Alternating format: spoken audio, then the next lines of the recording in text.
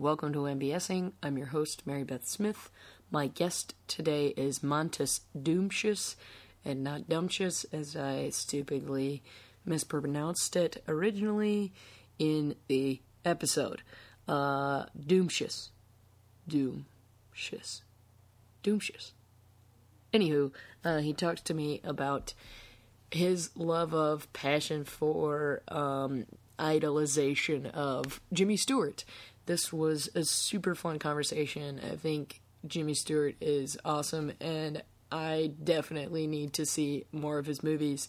But those that I have seen, especially the one that we talk about the most, It's a Wonderful Life, I really, really enjoy. He's incredibly earnest, as we discuss in the episode, and I think Mantas has found a good person to look up to as far as admiring the way that he delivers lines and his honesty and good nature and everyman-ness. So this was really fun. Unfortunately, in the original recording, it got cut off. I don't exactly know why. I'm using a new mic, which is great because it sounds way better and will continue to sound way better, but I'm thinking what happened is that it ran out of space and I was unawares until I pulled the file off of it. But I'm in Atlanta with my family for the holidays, so I have no way of knowing if the file is intact back in Chicago. But if you're listening to this around the day it comes out, the Wednesday before Thanksgiving, then it may get cut a little short if you're listening to this. After that, I will have met back up with Mantas, re-recorded the last 10 minutes or so of our discussion, and recreated the magic. So, you know, what can you do? I can't go back and fix it right now, but this is the first time this has happened in 77 episodes. Definitely a if it ain't broke, don't fix it kind of lesson, but, you know, I wanted to fix it because it sounds better. Anyway, I'm rambling. I'm trying to explain myself. I feel bad, but Mantas has been a good sport about it, and we're gonna tack on what got left out. So, that will be fun. It'll be like a fun new adventure for all of us. So, enjoy as is, because it's already a great episode, and then come back if you are listening to it early and, you know, re-listen to the last 10 minutes. It sounds weird, but, you know, I'm doing what I can. I'm talking about it too much. Moving on. If you want to see Mantas and I performing together, you can come to the Annoyance Theater this Friday or any other Friday between now and December 21st at 8 o'clock and see us do what's commonly referred to as the Annoyance Christmas Pageant. Basically, it's a bunch of grown adults reenacting Christmas specials, this time around Charlie Brown Christmas and Rudolph the Red-Nosed Reindeer. It's a super fun show. I think everyone can come out and enjoy it for nostalgia reasons, for fun, laughter reasons. I think it's a nice distraction from our ridiculous lives. At least I know it is for me. Anyway, so come check that out Friday nights at 8, or in December, Sunday afternoons at 3. You could choose one. There's two. You have so many opportunities to see this show, especially with two people that you're about to listen to a conversation between. Now, can you go wrong? Also, the Nerdologues have a show coming up on December 7th. That's our monthly Your Stories. It's a little earlier than it typically is. We had some issues trying to book a venue, so we had to kind of move up the date, but that will be at 7 o'clock at the Public House. Your Stories. The event theme is Annual 3. So come and reflect on your year, or whatever annual means to you. And if you have any history with the Your Stories podcast at all, attending, listening, what have you, check out a link on our website, or I'll go ahead and throw it in the notes to vote on what some of your favorite stories and moments were from the year, so that we can accrue a fun show for you at the end of the year to reflect back on some of our favorite times. It's definitely never a competition, but it is cool to be able to revisit the things that we liked the most. I voted Steve Persh, past guest of the show, Nerdologues Emeritus member, well, more like remote Nerdologues member, out in Milwaukee, made an awesome online form that you can fill out really easily that lists all the stories, and you can tell why you liked them. And if all of this means nothing to you, I would encourage you strongly to go check out Your Stories. If you like this, you'll probably like that. It's a lot of people talking about things that mean something to them. And, you know, I think that's the best way to interact with someone, is to have meaningful interactions with them, rather it be something they're passionate about that they want to change, or something that they're passionate about that they love as a part of their life, or whether it's just a nice discussion about one of America's most beloved actors, I would say, like this one, in JImmy Stewart. Thank you so much for listening. Have a very happy holiday. This is MBSing with Mantas, Dumcius. I think it's also funny on the other end of talking about, like, how large football players are and how we don't always, like, put it into perspective. I think there are also a lot of actors that are very small that we don't put into perspective. Like, what do you mean? Apparently Tom Cruise is... Oh, like, yeah. Like, Tom He's Cruise like is very short. Yeah. Josh Hutcherson in the Hunger Games movies is really short. Really? Mm-hmm. I know that Jeremy Renner is apparently pretty short. Oh, yeah. I've heard that about him as well. Yeah. For some reason, I feel like it may... There's some actresses, though, too, that are like my height. I'm like 5'2", which is definitely short. But I think I also have, like, a build and, like, proportions that just make me look smaller than I am. Because I feel like I get a lot of, like, not necessarily flack, but a lot of, like, comments on how short I am. And I'll look around and be like, that girl's as short as I am. That girl's as short as I am. And they're, like, not people who get as many, like, wow, you're really short things. See, I've never gotten either. I'm, like, right in the middle range. Yeah, you know, you're like, relatively average height. Yeah. Yeah, I'm a relatively average guy. Hey, you're saying that, not me. Yeah. No, I mean, like, I don't know. I don't think that's true. I'm like 5'10". I'm like fucking normal height for most guys. Yeah, my brother and my dad are too, about 5'9", 5'10". So I think growing up with them, and my mom's just barely taller than me, if that. So, like, in my family, I was like, oh, they're average height. My mom and I are short, but, like, not, you know, abnormally so. Yeah. And then I, like, all my friends that were guys, like, started to just keep getting taller. And I started having friends who were, like, 6'2" and 6'3", and I was just like, oh, this is what people mean that I... Well, do you have someone in your family that, like, is, like... Because my brother is oddly... And there's no one really else in my family that's like this. Like, my brother is 6'2". Really? Like, my dad was my height. Mm-hmm. And my mom is probably, like, maybe a little bit taller than you. Mm-hmm. Nah, but she's probably the same size. Mm-hmm.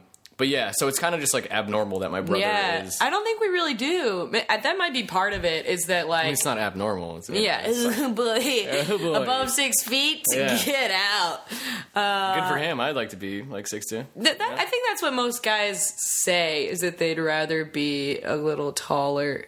Just so I can dunk that b-ball, dude, you know? Toss me the rock, man. I heard someone call a basketball the leather pumpkin this weekend. Dude, that leather pumpkin. Yes. Yeah. It was like That's great. Really I like that. I solid. think that should catch on. Yeah. Really solid. I left, it was a pretty throwaway, but it sounds very 19. He tosses him the leather pumpkin. Yeah, and also, especially thinking of, like you said, The Rock, and all the other, the pigskin. Yo, toss me the rock. I love when a basketball is referred to as the rock. Toss me that leather pumpkin. It's hilarious. Yo, asshole, you gonna shoot that leather pumpkin or what? You gonna hold it all day. Yeah. Exactly, yeah. My guest today is Mantas Dumcius. Dumcius. Oh, Mantas Dumcius. It's okay. No one gets it. I thought I was it's close. Fine. It was close. You were close. You said Mantas. So. Yeah. I feel like I should go by Prince. I should just go by Mantas now. Just the first name? Yeah. It could work. We'll give it a shot. Maybe not tonight. Do you have any hesitations surrounding it? In terms of... what do you think the backlash would be if you just started going as Mantas? I mean, that's what you called your one-man show. Yeah, but because... not because of any, reason. Charlie and I went through several titles of my solo show, and then we just decided that we were both my name is weird enough. Why don't we just call him Mantas?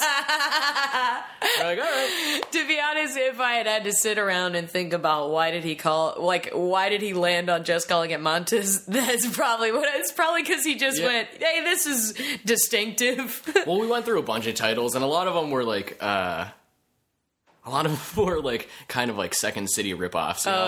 Apes of Wrath or some shit. How they have that. I don't know. I think one of them was Jumping the Snark. But it was just got dangerously close to not even Second City show, but a Writing Six show title. Yeah, you know what I mean? for sure. Yeah, it's hard at this point to name sketch shows and to name improv teams. I feel like there's so much... there's so many jokes surrounding it already and so many other things that have been established that you have to just my friend Lauren's relatively new Herald team is called Spider in the Car, which is so absurd that kind of makes it work, but to a general audience it doesn't really work. At least I don't think, a non-comedy audience, if they were just what is this spider in the car? We're gonna go see Spider in the Car tonight. Right. So it's funny to think about the battle between those two audiences. Yeah, and to me, I started just thinking way too much about the title, and I was I'd rather focus on the content than naming my fucking show. And there's some good ones out there. My roommate Tony, he just put on a sketch show, and their title was Ignorance Is This. Oh, yeah, that's great. So, that's good. And, I don't know, the more and more I thought about a title, I was the more and more I was I am thinking too much about this, and fuck, or who cares what the show is called? It doesn't matter at all. Yeah. I could call this show Apple, and as long as it's good, no one will give a fuck. Absolutely. The Nerdalogs, at some point, within the last year, the sketch was born out of just picking at the Second City, like you said, Writing Six or whatever, Skybox show format of naming things, and they were all we just made this list of probably 50 at least twerking puns. Twerking hard or hardly twerking, everybody twerking for the weekend, I like twerking for the weekend. Yeah, it was so studs, twerkles, twerking, it was so we had this list where we're well, we can't just make it about this because that's too internal, so how do we couch this in something that an entire that anyone would be able to understand that it's absurd, right? And we made it a startup, and it was maybe not even a startup, it maybe was just some kind of, I think it was just assumed there was some kind of BuzzFeed-esque or online article that someone was writing at a like cool trendy place, and it was like, hey guys, I'm writing an article about how millennials are finding it hard to balance their work life and their social lives.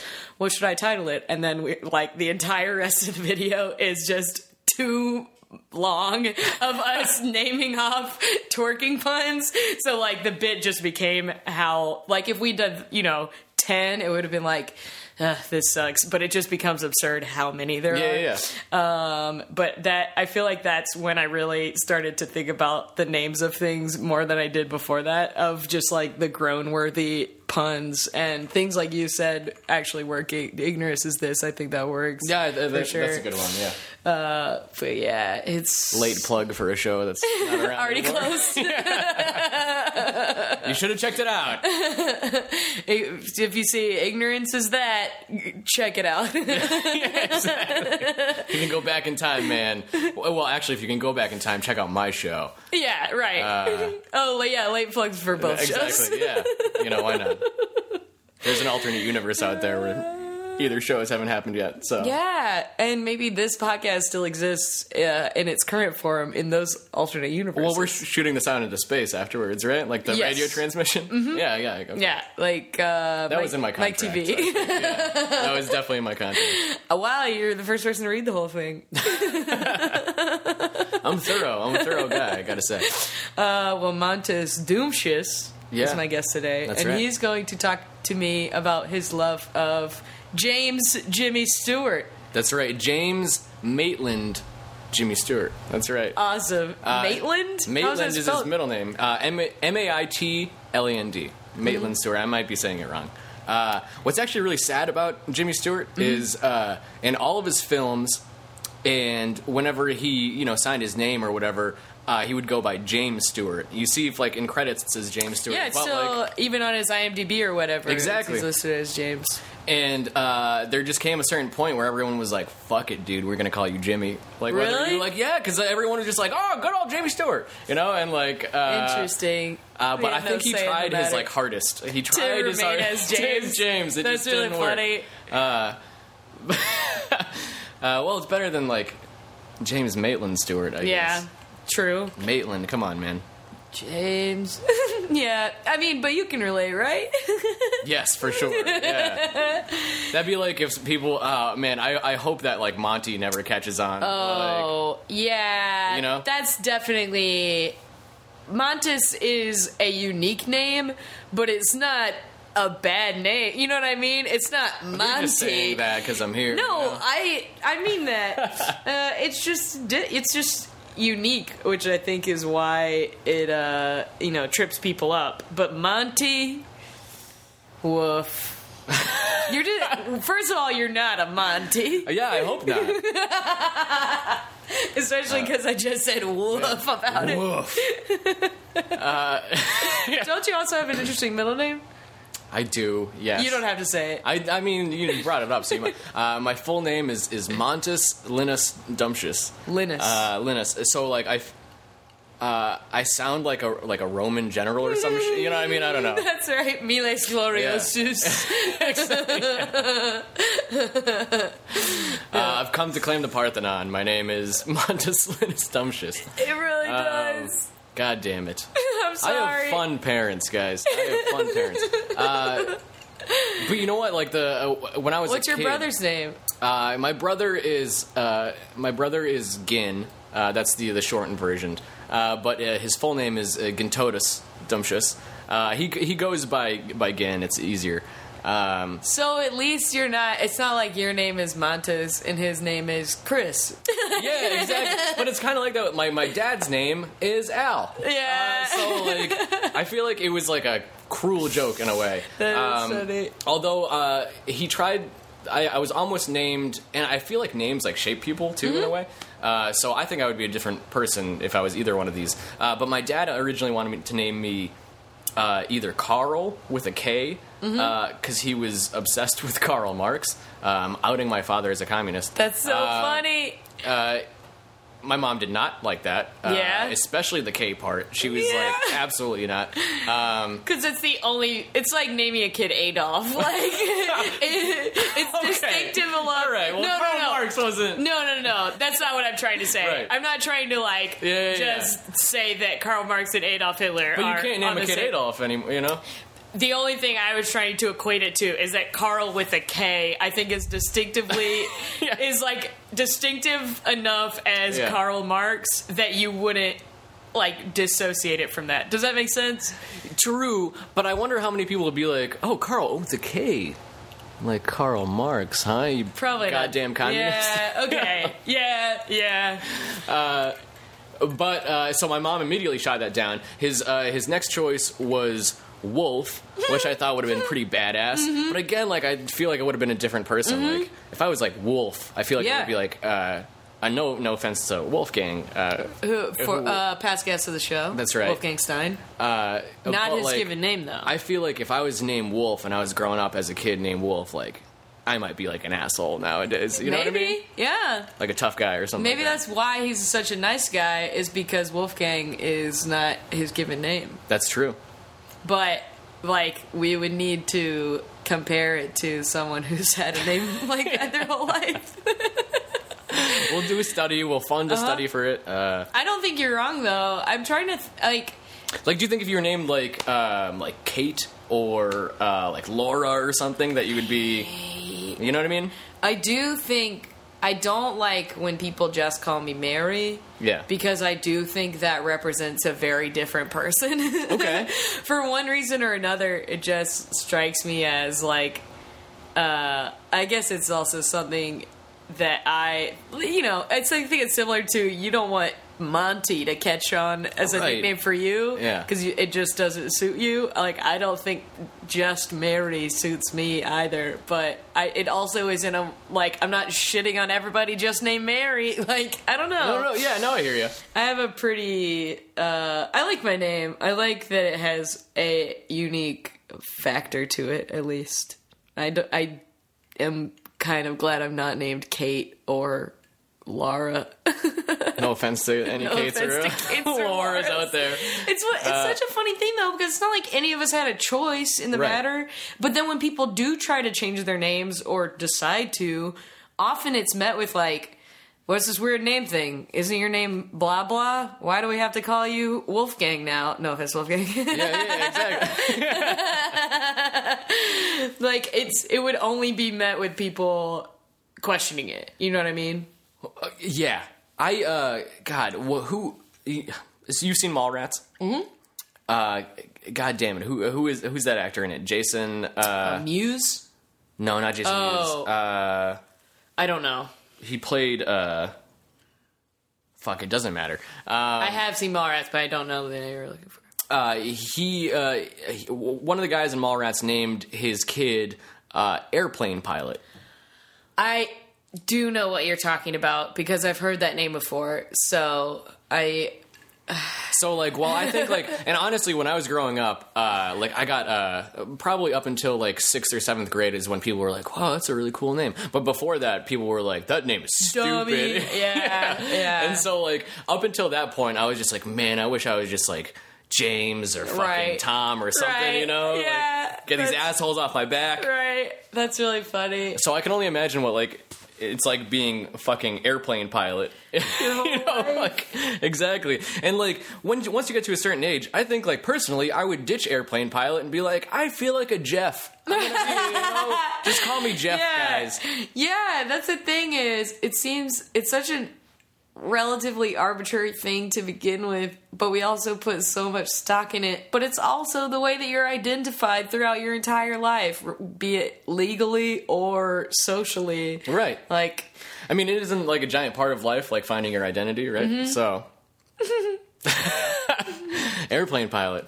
Do you think that JImmy Stewart would be a different actor if people hadn't started calling him Jimmy? That's a good question. I don't know. I don't think so.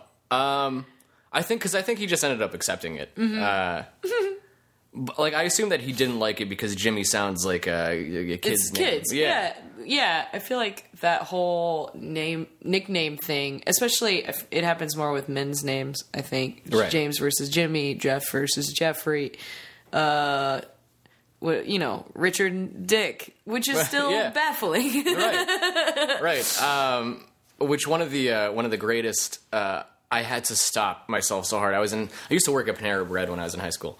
And a big thing about Panera is that, you got to take your name, and they call it your name at the order. And I'm gonna do a half Jimmy Stewart impression because this guy like kind of sounded like it, but this old guy like ordered. He's like, "Can I get an egg salad on a bagel?" And I was like, "Yeah, sure. Would you like chips or an apple with that?" "I'll take chips." And I was like, "All right, and can I get a name for the order?" "Yeah, the name is," and like there was like a fucking like 3-second pause. "The name is Dick." And I just almost died in this guy's face. And I was like, "Okay, Dick. Call your name when the order is ready." But so not only did he pause, but also he said it in the most like forceful, hesitant way. "Yeah, my name is Dick. I'm gonna own it." I feel like in that situation, that man has gone through his life named Dick for long enough that shouldn't have phased him. You know what I mean? If that's actually his name, some guy asking his name so that they can write it on his sandwich, he should just be like, "My name is Dick. Like, my name has always been Dick. My name will probably always be Dick." Like, but it suited him because he was like an old man, and like, I would see him as he also ordered the most like old man thing that you can order, which is a fucking egg salad sandwich. Yeah, I didn't even think about that. That's disgusting. Which actually, similarly, I was like, this was great. 2 months ago, I was like at a Wendy's downtown, and the guy in front of me, he's like, "I'll take an egg salad sandwich," and they're like, we don't have that here. We sell burgers. He's like, "I'll take a burger then." But like, who goes into a Wendy's and asks for an egg salad sandwich? Was he an older? Yeah, he was super old. But like, I'll go into this fine establishment. I'm sure they have a. Was he just like throwing it out there? What is this, J&S cafeteria? It was like the way he said it. It was like, well, everyone sells egg salad sandwiches. Oh. What was the origin of your love for Jimmy Stewart? So what the was reason the origin of your love for egg salad sandwiches? Well, they go hand in hand, Jimmy Stewart and egg salad. So like, before I came on the show, because you've had so many great people sit on this couch, and I'm so honored to be here. By the way, I'm honored to have you here. And I was just like scrolling through the collection that you had, and everyone just, you've covered so many great topics, and you obviously don't want to repeat any because why would you? I just started to think, I was like, well, what's around now? It's like it's Thanksgiving, Christmas is coming up, and instead of just having like a conversation about the holidays, like which you considered, oh sure, yeah. And would have been super fun, I'm sure. Yeah. But the thing that really like I identify with the holidays is, and especially as a performer as well, is that like ever since I can remember, it was kind of like a household tradition that we would watch It's a Wonderful Life around Christmas time. And I know that like MBSing now does it. I think they show it on Thanksgiving Day, which is kind of like whatever. You should keep it till December at least. Yeah. But it's so much more than that. It started out with It's a Wonderful Life, and I've seen that movie every year since I can remember. And on top of that, it like as I was a kid, like I just grew. Like I must have been like this fucking nerd. Like I was probably the only kid in the United States that when I was like age 11 or 12 was like, I want to be just like Jimmy Stewart when I grow up. I love that. And so in this. Like, currently, that's probably true, but at the time, there were probably, like, thousands of kids who were like, I want to be just like Jimmy Stewart when I grow up. Yeah. And, like, very early on, like, films had, like, a huge impact on me in the way that, like, I would watch them and I was like, man, I really want to do that. Like, when I grow up, I want to do that. And now I'm older, I'm like, oh, man, I'm old enough to do that. How do I do that? Right. But like, so I feel like life is just a periodic of waiting till the next, right? I totally can't wait to do this. That's so funny. Mm-hmm. But even after It's a Wonderful Life, my dad was a very big Jimmy Stewart fan as well. So I would just watch. We just watch Jimmy Stewart movies all the time. We watch Vertigo, The Man Who Shot Liberty Valance. Harvey is a great Jimmy Stewart film. I've never seen the film version of Harvey, but I've seen it as a play. So you've seen the play, yeah. It's a great play. Yeah. It's fantastic. I mean, and he does such a gregreat job. And I can imagine that. Elmore, is that what's the name of the lead?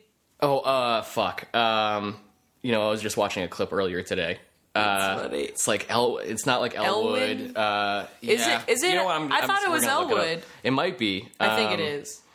But regardless, I would just start watching Jimmy Stewart a lot, me, my dad, and my brother, and he was just like a massive inspiration for me to get into performing and to get into acting, and he himself is kind of just he's a very niche actor. I mean, he's one of those guys that plays himself, right? Yeah. But or at least plays whatever version of himself ended up being on film. You know what I mean? Yeah. And the thing that really drew me to him is that goddamn, the guy is just so likable. Mm-hmm. You know what I mean? Anything that guy does, he plays the everyman, the middle class hero kind of. It's the classic quintessential version of that. Right. How can you not root for Jimmy Stewart and whatever he's in, right? Mr. Smith Goes to Washington, whatever, especially God, Jimmy Stewart, when he's down in a film, you really fucking feel it, you know what I mean? I just got chills just from you suggesting that as a something that a film is about, or thinking about It's a Wonderful Life and just how much you want to root for George Bailey. Exactly. I mean, that's and that's what honestly, that's what I try to take even today, whatever role that I do. I mean, even when we did Splatter, where you have to do these lines that are so stilted and ridiculous. The thing that I try to take into every role is what Jimmy Stewart did so well, is that no matter what he did, no matter what he said it with such an honesty that, I mean, you couldn't help but root for the guy. You know what I mean? I love that. Yeah. I know when AFI has done I think they've done a couple of different lists that Mr. Smith Goes to Washington has been either at the top or towards the top of. And I know one of them is it's greatest movie villains and then greatest movie heroes. And I'm pretty sure his character from Mr. Smith Goes to Washington, if not is number one, it's in the top 3. Yeah. And I think so much of it just has to do with the fact that it's Jimmy Stewart and you just, like you said, can't help but root for him. Yeah. So that's totally an understandable thing to cling to and desire to reach. Right. And it's we always hear this, I think, as performers or actors, and sometimes I don't think it comes across in improv as much. I feel sometimes in improv it's kind of you just try to say the most ridiculous thing as possible, and hopefully the audience erupts into laughter, right? But Jimmy Stewart is probably, and I do want to say that I was a theater major in college and everything, but I really feel a lot of my education in terms of acting and stuff came from the films that I watched and analyzed, as opposed to classes, if that makes sense. Interesting. Yeah. Not to say that clases are meaningless or whatever, but I feel I gained much more from analyzing. You went to UMass Amherst. I did. I went to UMass Amherst. So this may officially mean that UMass Amherst alumni are the most prominent of the podcast. I can't think of any other school that would have more than 2. Because who'd you have? You had Scott. You had Sean Kelly. Sean Kelly. That's right. At least the 3 of you. Do you have Liz Cardona? She will be eventually. She will be. Okay, yeah, that's another UMass person. Yeah, I'm trying to think if anyone else has done it, but I'm just also at the same time, like, there's no way there's any other school that 3 people have gone to the same place. Sure. Yeah, I mean, like, honestly, like, a bunch of us, it just, like... That's more why I brought it up than anything else, is because there's such a large, faction of the improv community that came It's almost like UMass Amherst is almost kind of like a minor league farm system for like potential Chicago improvisers. So when I went there, I went there as a theater major. Mm-hmm. I quickly found that I had 2 options. I could audition for one of the improv groups and perform every Friday or Saturday night consistently. Or I could audition for one of the theater department shows and like spend 3 months working on this show that I didn't really like, which ended up usually being something like Pericles, which is Shakespeare's worst fucking show that he ever wrote, or like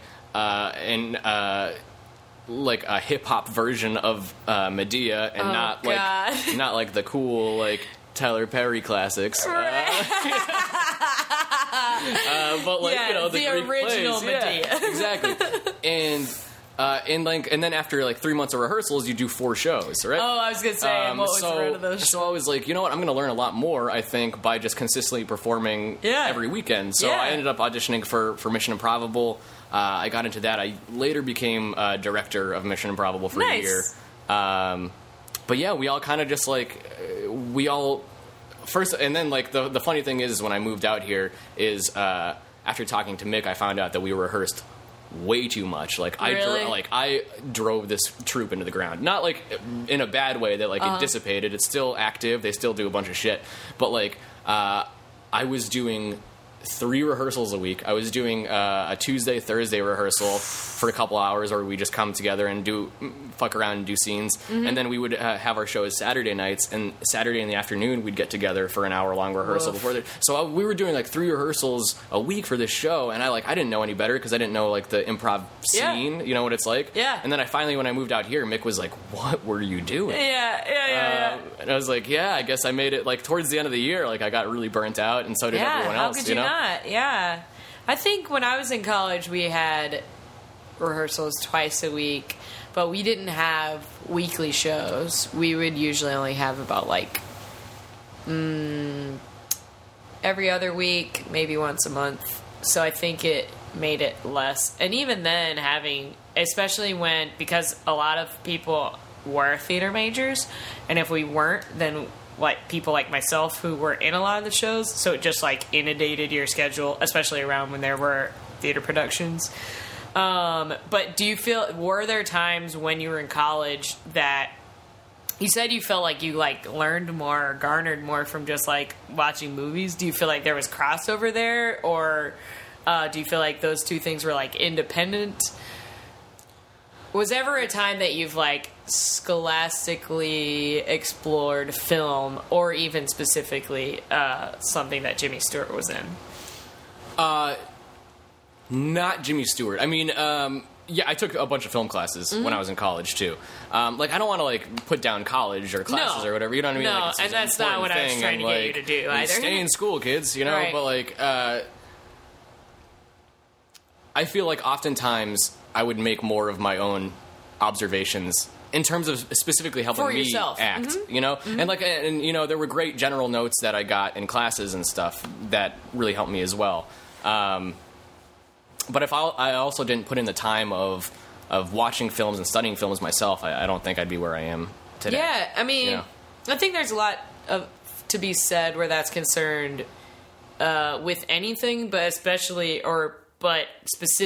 with improv. Like, if you're just going to take classes and you're getting notes and you're garnering information in that way, there's still, like, if you don't do anything with that on a personal level or figure out your own, like, strengths and weaknesses, it's only going to get you so far. You're only going to learn so much. Exactly, yeah. Something said for that. I mean, don't get me wrong, there were some great classes that I took at UMass that were very helpful. Like, there was a dialects class that I took that was awesome. Yeah. I took a film class as an elective my senior year, and we watched Rear Window, and that's the only reason I've seen Rear Window. And I really liked it. Like, it's one of not enough Hitchcock movies that I've seen. I'll say that. Yeah, like, sure. I've seen maybe... If you ever want to borrow any, I have this massive, like, Hitchcock collection. Awesome. Yeah. I've actually never seen Vertigo, and I'd really like to. Oh, Vertigo is one of his best films. Rope is really good, too. Someone told me that recently, and I've never seen either one. Isn't Rope kind of like Birdman in that it's like... essentially continuously. Oh, I haven't either. But it's shot such that it is one continuous take. Pretty much, yeah. So like Rope is basically, if I'm wrong, and I haven't seen it in like 6 or 7 years. Rope is essentially Jimmy Stewart plays this like professor. I think on like I don't know if he's a professor of forensics or what. Something to do with that. And two of his students have killed someone, and basically, like, Jimmy Stewart, like, figures it out. Interesting. Yeah. Yeah, so, I think... I might have just bastardized the plot of that. I mean, part of the fun of this is that, like, there's no fact checks. There you go. I'm just talking to people about But somebody's going to be sitting at home like, no, that's not true. Like, pushing up their glasses. Exactly. Yeah. The Conan O'Brien. Exactly. Like, international sign for the nerd via Conan O'Brien. Yeah, exactly. Yeah, I find myself... This has nothing to do with what we're talking about, but I'll bookmark what I was actually going to talk about next and come back to it. But no, that's great. Quick story. That's great. I was shooting something with some people at where I work yesterday, and I just kind of like nonchalantly offered up my place of work as a place we could shoot. Honestly, not expecting that would be where we ended up, but we did. And it is a scientific lab, and we have a hydrogen generator. It's a fuel cell, so it works just like a fuel cell, and you just have to keep water in it and keep it wet, and it converts water into hydrogen. And while we were shooting in another room, we heard something beep. And we're like, what is that beeping? And so I was like, well... When the hydrogen, like in my head, I was thinking when the hydrogen generator gets low on water, it does beep. But I hate that I'm going to have to stand up in a room full of people and say it might be the hydrogen generator. So I just stood up and like as I was walking down the hall was like, well, it might be the hydrogen generator. Like that's exactly how I said it. That's great though. Yeah, so everyone died and I came back in and I was like, it wasn't the hydrogen generator. And they were like, oh, that's a real thing. Like they thought I was just joking.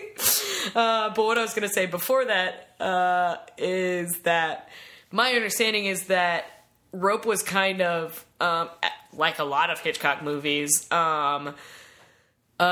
unique and before its time in that he made it seem like it was, if not all one take, then like only a few by just like,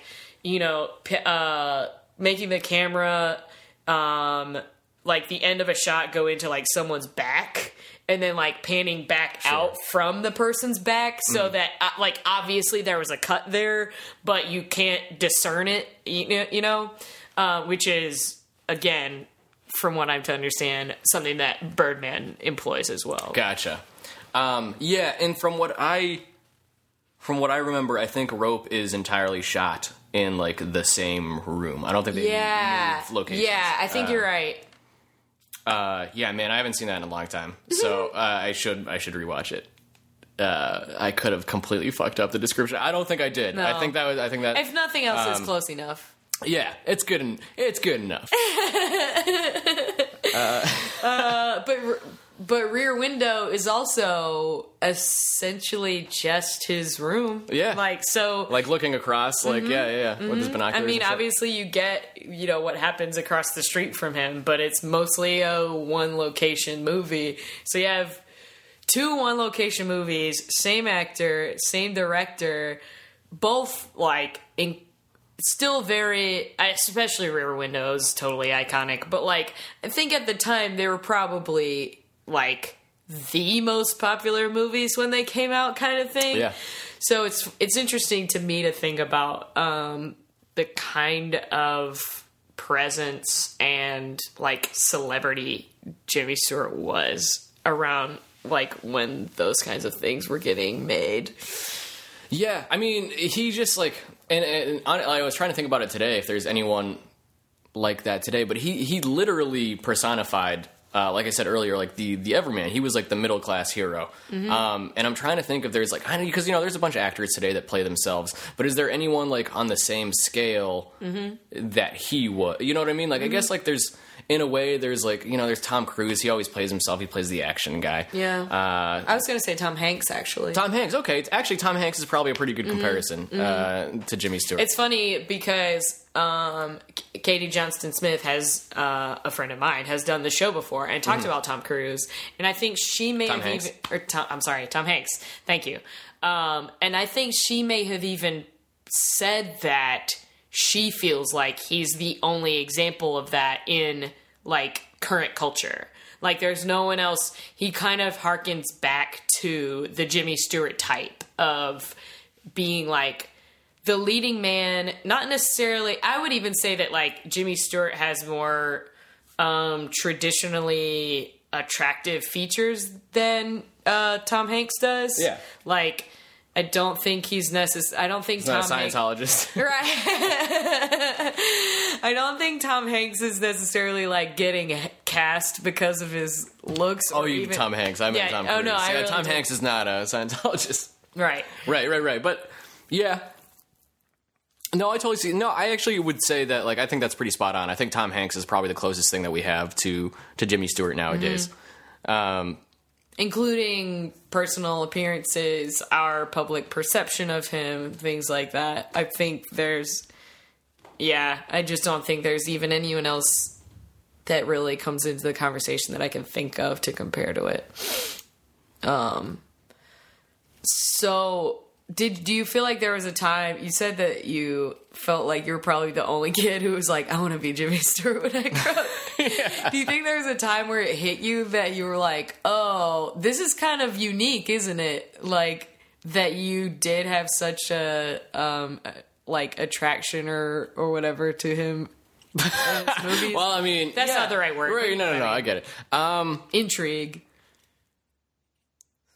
Yeah. You know what? I actually never really thought about it in that way, in that perspective. It was just kind of like, I always thought of him as like an actor that I really enjoyed, that a lot of people my age didn't get to experience because of whatever times change, in that age range, his films aren't really relevant to you.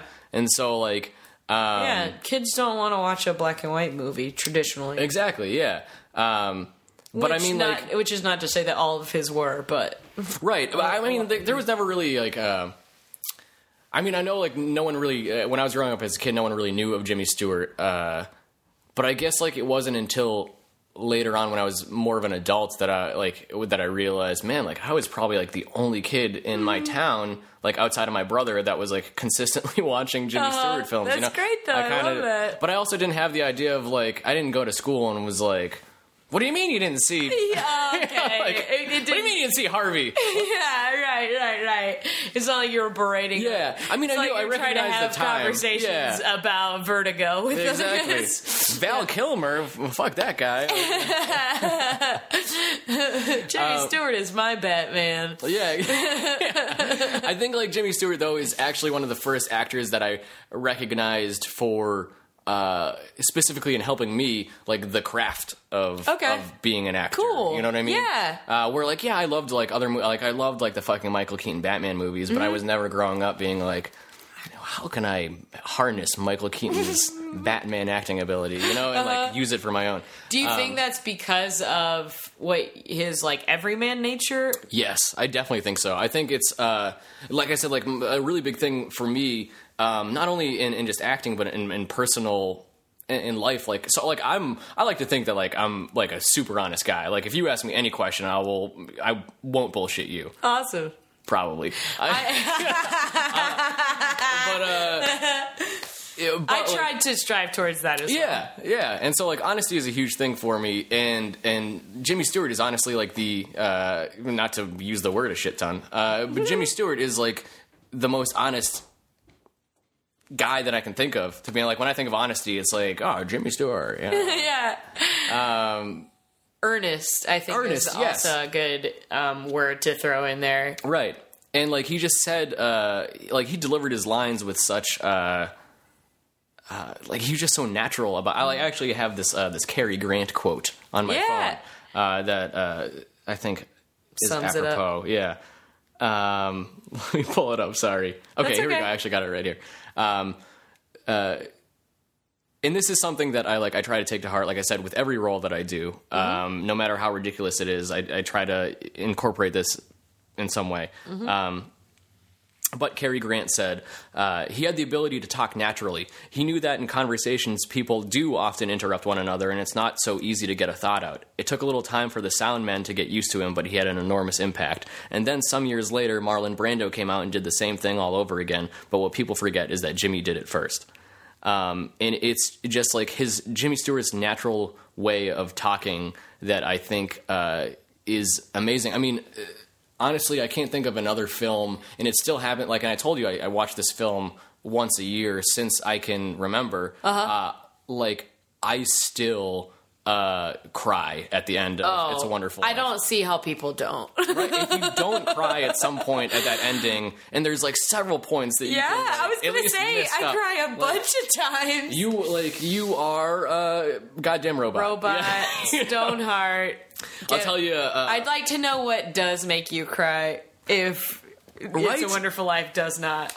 And it's just like the classic, because who hasn't felt like George Bailey at one point or another, right? Not like you lost $8,000 and you don't know how to make it up, right? But like, who hasn't felt like or at the end of their rope, modern equivalent, right? For $8,000, right? Yeah. But who hasn't who hasn't at one point thought like, man, I would be better off dead, right? Yeah.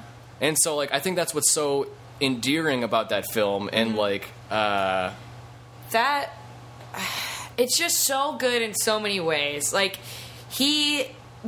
feel like so many people can relate to it because George Bailey is someone who put aside his own dream for to be able to like take over his family's business and take care of his family and his town in the best way that he knew how, even though it wasn't really something that he was interested in doing. And then, like, after that, just constantly got shit on for it, basically. Right. But the ending, to see all of that, like, hardship and frustration and thanklessness come to a head in such an emotional, beautiful, supportive, positive way is so amazing. Right. Yeah. A man is not a failure who has friends. Exactly. Yeah. Like, there's nothing more heartening to me, I think, because I really live my life trying to surround trying to surround myself with people that I want to be surrounded by. And, like, you can't, you do have to have a certain sense of self. You do have to have where your self-worth is concerned and your self-awareness is concerned. But, like, I feel like if you're doing that, then you're probably also doing a good job by proxy of being around people that you like. Yeah, and, don't get me wrong, there's, like, several parts of the film that are slightly ridiculous. Yes. But, like, I mean, the message still stands. Yes. And, like, I mean, my favorite, like, oh my god, my favorite part in terms of, like, it just being wrong and, like, being like, really, is that, like, George Bailey is like, he's experiencing life if he had never been born, and then he's finally like, Mary, where's Mary? And like Clarence is like, oh, you're not gonna like it, George. And he's like, where's Mary? Yeah, she's at the library. And like he goes to the library, and like the worst thing that happened to his wife was that she became a lonely librarian. That is fucked. Really, it's totally fucked. That's the worst thing in Pottersville, when there's like whores and like casinos everywhere. Like the worst thing that happened to his wife is that she became a librarian. Yeah, so. I mean that aspect of it definitely is one of the biggest like signs of the time. Yeah, like, I mean, like your wife would have been a old maid librarian. Yeah, not like a hooker on the street. You know, I mean, like there's so many worse things in Pottersville that you could be. And if anything, I would look around Pottersville and be like, all right, Mary did all right for herself. Right. Yeah. Good thing she didn't totally go to smut. Yeah. Yeah. Also, Pottersville looks pretty rocky. You know what I mean? Like, there's gambling, there's smoking more like in the streets. Partiesville. Yeah, exactly.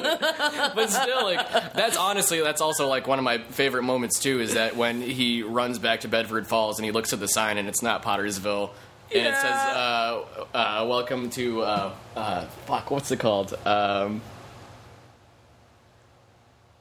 God, what's the name of the town? This is Bedford Falls. You just said it. Oh, Bedford Falls. Yeah. That's right. I was like, what's he trying to think of? Yeah, when he comes back and the sign says Bedford Falls, and like the best part is, and that's another thing that I love Jimmy Stewart, is just like the honesty and just like the natural ability of acting is just like he sees the sign and just like the most excited that Jimmy Stewart can ever be, just yeah. It's really, really sweet. Yeah. I want to play you. I have the clip. I'm not going to play you the whole thing because it's the last 8 minutes of the film, but I have the MP3, and like this line fucking gets me every time. And if you don't like tear up at this line, like I said, you're a goddamn robot. I was already like getting emotional just thinking about when he does realize that it's Bedford Falls and stuff like that. So go ahead. Also, like a dream of mine is one of these days, probably before I'm about to leave Chicago. I hope it's around Christmas time. I really just want to get drunk and around Christmas just run down to Clark Street and just start yelling, "Merry Christmas, Wrigley Field!" Yeah. You know? Merry Christmas, you old cubby bear! I love it. Merry Christmas, Abandon-io! You know? All right, I think I queued it up. If not, I guess we're just going to listen to it. But it's when his brother comes back in. Oh, nice.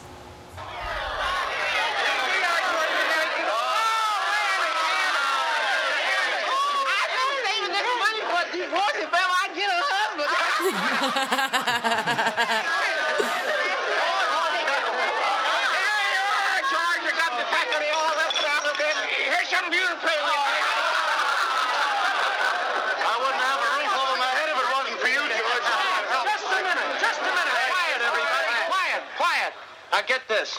It's from London. Oh. Mr. Gower cabled you need cash. Stop. My office instructed to advance you up to $25,000. Stop. Oh. Hee-haw and Merry Christmas, Sam Wainwright.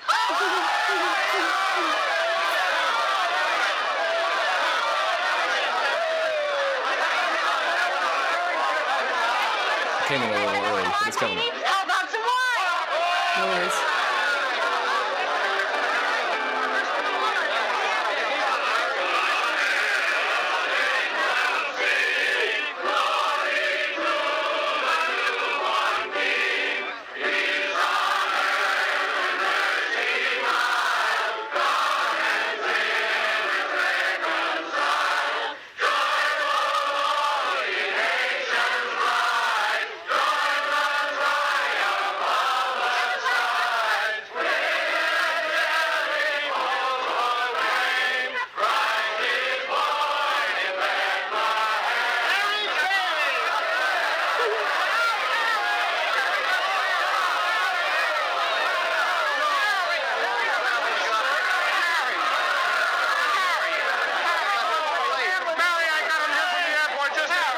The fool flew all the way up here in a blizzard. Harry, how about your banquet in New York? Oh, I left right in the middle of it. As soon as I got Mary's telegram. Good idea, Ernie. A toast.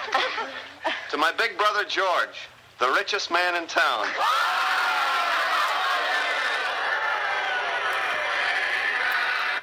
If you don't tear up at my big brother George, the richest man in town, then there is something fucking wrong with you. It's awesome, man. It's so good. And it's so, it's hard to even imagine that movie and that story being told without it being Jimmy Stewart. Right. Yeah.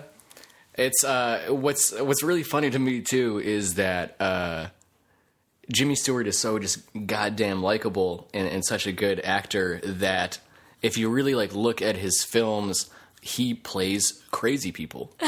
he plays fucking crazy. Like Harvey is about a film about a guy that sees a fucking 6 foot tall invisible rabbit and no one believes him. But like you're watching the film and Jimmy Stewart's talking about what's my Harvey, and he's 6 foot tall. He's asking me what my name is, and you're just like, yeah, Jimmy Stewart, fuck yeah, man. Like I'm in.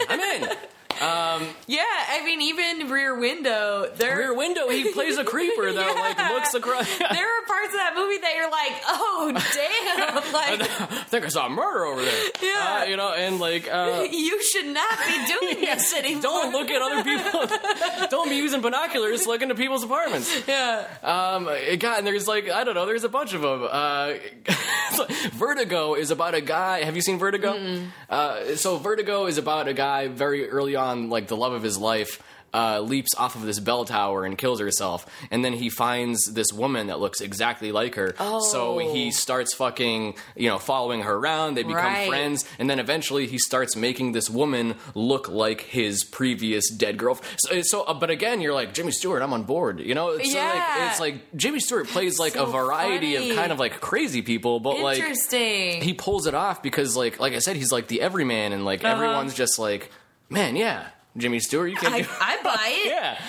Yeah, but like, oh man, it's so interesting to think about if he wasn't able to pull those kinds of things. Like, how would we watch Rear Window if it were not like an actor playing it that you could kind of get behind? You know what I mean? Right. If it was some guy who was just playing it real creepy, would you even be able to like stomach the movie? You know what I mean? Or would it be something where you're just like, ew, why would I watch this movie about a creep? No, exactly. Yeah. Though. I mean, I guess I don't know. That's just like, and again, like that's a big thing that I've from his acting that I've taken with me. Not like play crazy people is right. But it's just like. He's like I don't know if I just said this like several 20 minutes ago or not, but he's the guy that I think really first clicked when there's the saying of it's not what you say, it's how you say it. Yeah. And I think for me he's the first person that clicked. Interesting. Because like honestly, like Jimmy Stewart can fucking say anything, and like I'm on. I honestly think you started to say this and I probably sidetracked it because you're talking about how in improv you can just say the most ridiculous thing. I don't think you ever like actually finished the thought, so I'm glad we come full circle. I finished that thought. I'll just edit all that other stuff. But yeah, he was like. And not to say that, like, words aren't important, I mean, obviously, like, there's been several great screenplays that come out over time. Sure. But, like, I was talking about this to my roommate earlier tonight before coming over here, that, like, I can't really think of it off the top of my head, but I'm positive that there is probably a bad movie that Jimmy Stewart is in. But I don't think you can be, like...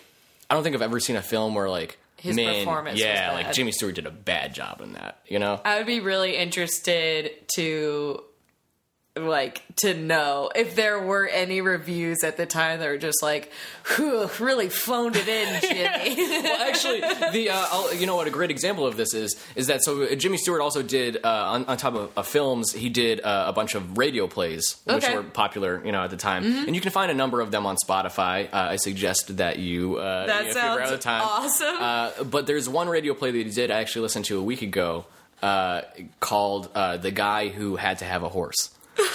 Is literally the name of it.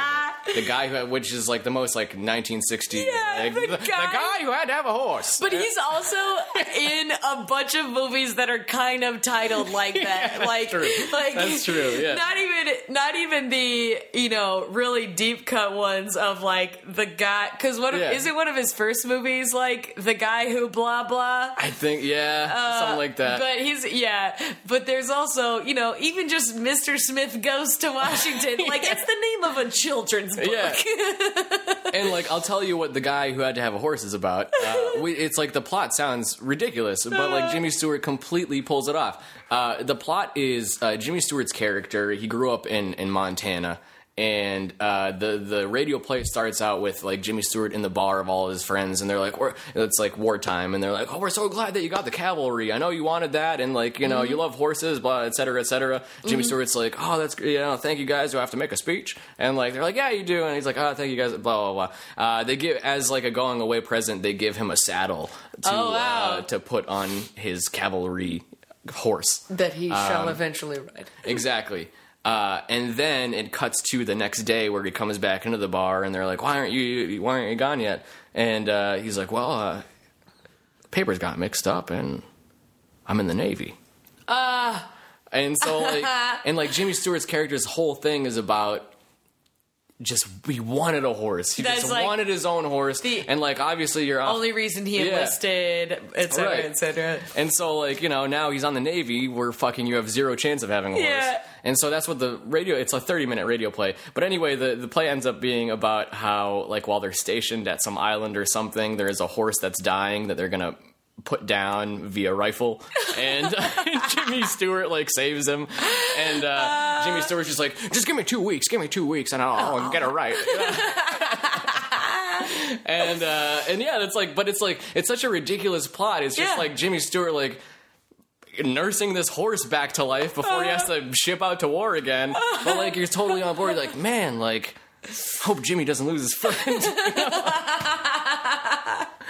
But, like, that's the kind of guy he is, you know? It's like, you could put him in, like, one of my favorite things is like, and this is when I want to start getting into, is so, like, I've watched Jimmy Stewart so much, and, you know, he like I said, he's the everyman, he's the middle class hero. Everyone probably loves Jimmy Stewart, which also in turn means that everyone has a Jimmy Stewart impression. Yes. Which, like, you know, and tonight, like, this is it. I'm gonna, like, you know, R.I.P. my Jimmy Stewart impression, because, like, I can never use it for anything, right? Yeah. Like, I can't use it, like maybe in the 1970s, if I was auditioning for SNL, I'd be like, here's my killer Jimmy Stewart. Right. You know? It's not. It's not topical. It's not like. It's almost like Arnold Schwarzenegger. Yeah, exactly. Like, no one would ever do an Arnold Schwarzenegger impression anymore, but, like, everyone has an approximation of one, because he was enough of an iconic. I mean, like, I wouldn't draw a comparison between them in the least, except for that. But you also, it's not like you would, like you said, go do a current SNL audition. Like, all right, here's my Schwarzenegger. Here's my hot take of Jimmy Stewart. Hope you're ready for it. But there's just, like, I just love, like, the nuances of Jimmy Stewart, and, like, he's a guy, like, ever since I was a kid I was trying to do a Jimmy Stewart impression, so I love the I love that you've already done it a couple of times. I've done it a lot. I did it as a sketch in college, and actually I haven't done it since this moment. It was actually, like, very, like, coincidental and, like, upsetting in a way. Like, I did, like, so we on top of being, like, in Mission Improbable, we also were in this sketch group called Sketch 22. And that's a good name. So that's a decent name. I like it. Yeah, it's not bad. It's better than Mission Improbable. I don't think I've ever told you this, but I know I've told other former members of Mission Improbable this, but at Furman, our improv group's name was Improbable Cause. So, like, similar, improbable cause, improbable. Well, it's not as bad as, like, I think the worst one was obviously Northwestern is big out here, and on the East Coast we have Northeastern in Boston, and so their NU and Northeastern University, and their improv group was new. NU, new and improved. And we used to, like, I'm sorry if you're listening to this, we used to shit on those guys all the time. New and improv. I have not verbally responded because I've been too busy with my jaw agape. New and improv. Yep. But also the new is NU. Like, yep. Woof. Yep. So talk about trying too fucking hard. Right. Again, apologies to Northeastern. Whoa, that's rough. I mean, I want to say right here, right now, if there's anyone who's listening to this who, I won't even say went to Northeastern, I will say who, like, was a member of New and Improv and is offended by this conversation, please let me know. I seriously doubt that will happen. I can one-up New and Improv. We had, Mission Improbable was the short form group on UMass, and we also had a long form group. The short form group did Saturday nights, the long form group did Friday nights. Mm-hmm. The long form group, when I was there, and they've changed it since then. That's good. But the long form group, do you know when if I was it's still there, New and Improv? No. This is at UMass. No, I'm saying, do you know if it still is? Oh man, I'll have to look. I'll look Facebook it up. We'll look it up. I bet you it is. I bet you 100% it is. Okay. But the long form group at UMass Amherst was IWA. Improv with Attitude. Oh no! Off of NWA, which is like the worst. So that was it. No! That's what it was called when I was there. And Improv with Attitude. Because, like, you know what? I'm so sick of seeing improv with zero attitude. Oh no! But they ended up, I think this is a far better name. After I left, they changed it from IWA to Toast. Which I think Toast is much better than... great. You know what? Fuck it. Name it something random. Might exactly. As well. Yeah. Which I feel like is... harkens back to, like, when I was talking about... Like groups, titles and shit, groups in Chicago. Because, like, Spider in the Car, I'm on board. There's a team at CIC just called Hat. And there's a Herald team at IO just called Dogs. Like, and no one is going to sit around and go, what? No, that's bullshit. Everyone is going like, oh, that's great. Like, that's great. It's silly, but it's also, Toast. Exactly. Toast is not bad. Oh, okay, so what I was getting to is, like, so I haven't done this impression since then. Or since this moment, actually. But the sketch, you guys performed on Saturdays. Sketch 22 would do 2 or 3 Saturdays out of the semester. So they would take away someone's performing spot, which I didn't really care because at the time I was in both groups. So nice. I wasn't losing stage time. You know what I mean? You guys talk this out. Exactly, right. And since I was the director, I was like, yeah, you got the okay from me, buddy. Let's do it. And then I have to tell the troupe, hey guys, you're not performing this week. Right. But I'm an asshole. No. So for one of the shows... just putting your fingers in all the pies, man. Oh, that's right, man. Dude, if there's one thing I like doing is putting fingers in pies, dude. Take that as you will. You. Yeah. One week, I think it was my senior year. Yeah, it was my senior year. I had a runner where it was... I did 3 Jimmy Stewart scenes where it was just me on stage doing my Jimmy Stewart impression, because still at that point, like, you know, like I said, like, I grew up with the guy, so I've been watching him ever since I can remember, and so while I don't think I have the greatest Jimmy Stewart impression, I think it's decent. And like you said, you appreciate more of the nuances about it than most impressionists probably would. And so, like, I did this, like, it was just a bit that was like, it was Jimmy Stewart teaches you things. And the first beat was... Jimmy Stewart teaches you how to make a ham sandwich. And, like, you know, it was... my impression of Jimmy Stewart back then was a lot... so I do, like, an older Jimmy Stewart. Okay. So it's like... you have a lot more rambling in between, like... so I can't remember the exact lines, but it would be like something like, hey, you got a piece of bread and you put a piece of ham on it, just a tiny piece of ham, and you put some cheese and mayonnaise and so, like, so that would be like, so that was like the first beat. Good. It's not bad, and like the second beat was, I forget, the second beat was kind of throwaway. But it all got to the point. The point was the third beat, where like Jimmy Stewart gave you advice on how to do, like, oral sex on both men and women, which parents were in the audience, which that was fun. Oh, of course. But like I was pretty happy with it, and I was like, this is great. And so like after that show, we went back to our house, and we lived in this house like we lived like 2 blocks away from campus, and the whole group did. Yeah, and like basically like amazing. Like I'm sure Braidman can tell you about this, but like we lived in this house called McClellan. It was on McClellan Street, so we just named the house McClellan. Sure. And we became like anyone that came to our shows each and every weekend. Like we just became the de facto party house. Yes. Cops never got called, and so we would just get a bunch of beer, and people would bring stuff. Yeah, and, see, we did that, but it was the only thing I was going to say was like, I envy you that like that was the situation that you lived in, because my improv group in my senior year hung out together all like constantly, but we didn't all live in the same place. So like the only thing that kept us from hanging out any more than we did was that eventually we'd have to go back to our apartments.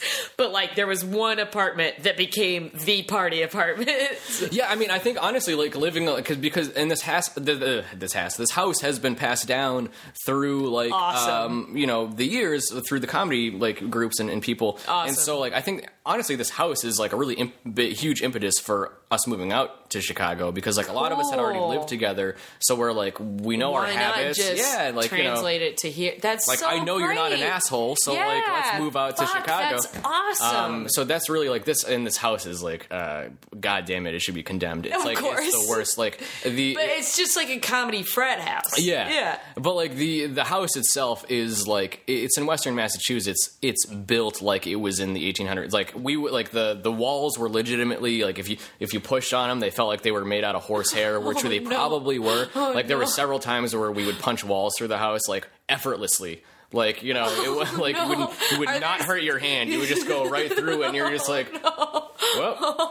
The best part is like, well, what was awesome was that heat wasn't included in our rent, so we would just crank the heat, and like it was so drafty that like our heater was stuck on like 85 because like. It had to be. And just at any point in the house, you could just walk by and just like hit your head against or hit your hand against the wall and just hear like, like just the crumbling behind the wall. No. I feel bad. I like honestly, like I'll put money on it. In the next 5 years, this house is going to cave in on itself, and then a bunch of improvisers are going to be drunk and partying and like having the time of their lives, and this house is just going to like, come down. 4 injured, 1 dead in tragic accident just off UMass Amherst. So like campus. I should report it. No, I'm not going to. Again, if you're listening to this and you have any ability to affect houses being condemned in the UMass 19 Amherst McClellan in Amherst, Massachusetts. Look it up. It is look it up and shape. Close it down. I'll say like I do want to say like this one quick story about the landlord. The landlord was like an 80-year-old guy, and when we came over to sign the lease. He never walked into the house. He met us on the front porch, and he had this briefcase. And this guy looked like a really old Hunter S. Thompson, but like a not cool Hunter S. Thompson. And so he took out his briefcase, and he's like, I got the lease in here, and just got to open it up. And he opens up his briefcase, and there's like a few finely stacked pieces of paper that was the lease, and right next to it, a fresh pair of underwear. Just in case. Just in case you're on the road and you need to change underwear for some reason. In a briefcase? Yeah, in a briefcase. And he was like, you're just signing this. And I was like, trying not to touch the edges that his underwear touched. But regardless, sorry, we got backtracked. No, it's okay. Off track. Yeah, so you're going back to the house. I'm going back to the house. It's like, it's the party house after all of our shows. And that night after I did that bit, and like, not to toot my own horn, but like it did pretty well. Like, it got a good amount of laughter, and especially the parents came up to me afterwards, and like, even like the dirty shit where I was like, literally talking as Jimmy Stewart and being like giving advice on how to go down on a girl. Right. Parents were like, oh, that was a really good Jimmy Stewart. That's so great. I was like, oh, glad you liked it. I can't look you in the face. Yeah, exactly. And I did not. I was like, handshake, no eye contact. Thank you very much. Gotta go. But we came home that night, and we would have SNL on in the background as we drank. We totally did that too. Yeah. Right. And so my heart sank. That night, Jason Sudeikis did a Jimmy Stewart impression, and he did this Rear Window sketch, which I remember that. Yeah. And it was terrible. It was January Jones. That's right. Because they eventually started dating. Mm-hmm. Probably because she was on the show, yeah. And I just couldn't. It was a terrible sketch. It was such a bad sketch. But, like, everyone was, like, partying around me, and, like, I had been drinking, too, and I just, like...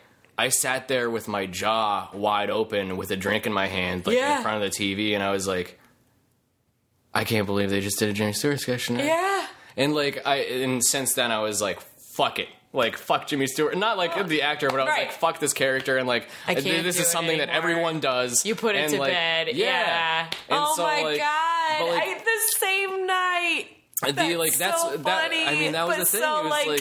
It was the most coincidental experience I've had. I was like, you're kidding me. Like the night that I do like this, an hour later or something. Exactly. And it was such a bad sketch. I know. And and so I haven't done the Jimmy Stewart impression since. I've done it to myself, but not really like out loud.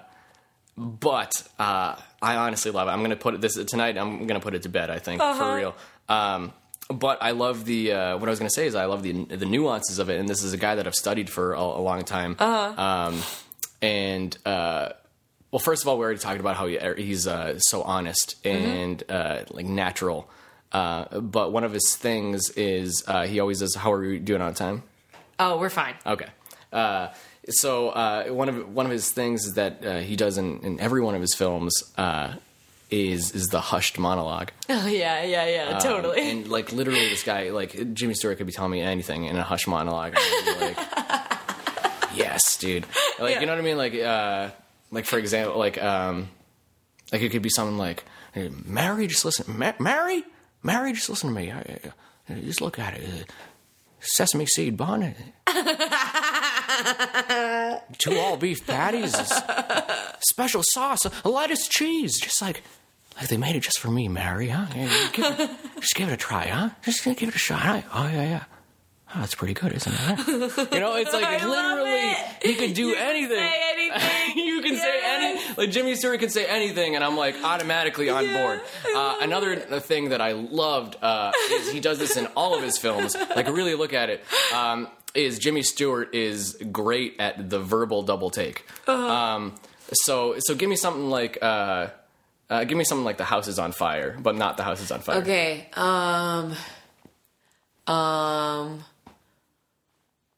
Oh my gosh, the cat just got out. Oh yeah, the cat just got out. The cat just got out. Oh my God, Bert, we gotta call a cab. We gotta get the cat. You know, you totally did. That's so funny. I feel like also, because I think the only time I've ever attempted a, like, Jimmy Stewart is with lines from It's a Wonderful Life. Just be like, Mary, I'm gonna lasso the moon, Mary. You want the moon? I'll give you the moon. Like, what does he want, Mary? You want the moon? You want the moon? I'll lasso the moon. Which is like, you watch it and it's such a sweet moment in this movie, and it's like their kind of meet cute moment. It's like the first time you see their relationship. But it's like you were saying, if you took him out of it, and it was just, if I just like was going out on a date with a guy who was like, hey, Mary Beth, you want the moon? I'll get you. Like, and I just feel like, what the fuck are you talking about? Exactly. Yeah. But he's just why are you so absurd? But there's something so inherently like sweet about like Jimmy Stewart. Yeah, like, if that was a first date and that was like outside my house, I'd come inside and be like, who the fuck was that guy? Yeah. But like if I'm hanging out with Jimmy Stewart and he just like pulls me aside and he's like, listen, there's something I got to tell you. Yeah. Pokemon. You gotta catch them all, Mantas. You gotta catch them all. Yeah. And I'd be like, yeah, man, yes, I do. I feel like this is making me think of the way that people have been satirizing Matthew McConaughey recently, because there's been so many like hushed and to go back to SNL and who I would call the Jason Sudeikis of current SNL, Taron Killam, recently did Matthew McConaughey on Weekend Update, and it's very much a similar thing that you're doing of just like the whispered like, well, if you gonna drive the car, like, yes, actually, the Lincoln, the Lincoln commercials, I used to hate Matthew McConaughey, but then like up until like 2 years ago, I was like, he is an actor that I've completely changed my opinion on. And the McConaissance. Yeah, the McConaissance is great. Like, he is great. Like, a True Detective was great. I actually did this. So back in September, I had to do this. I didn't have to do it. I was asked to do it. There was like an NBC showcase at the Annoyance, and Mick and Jen told me to put together like 4 minutes of material.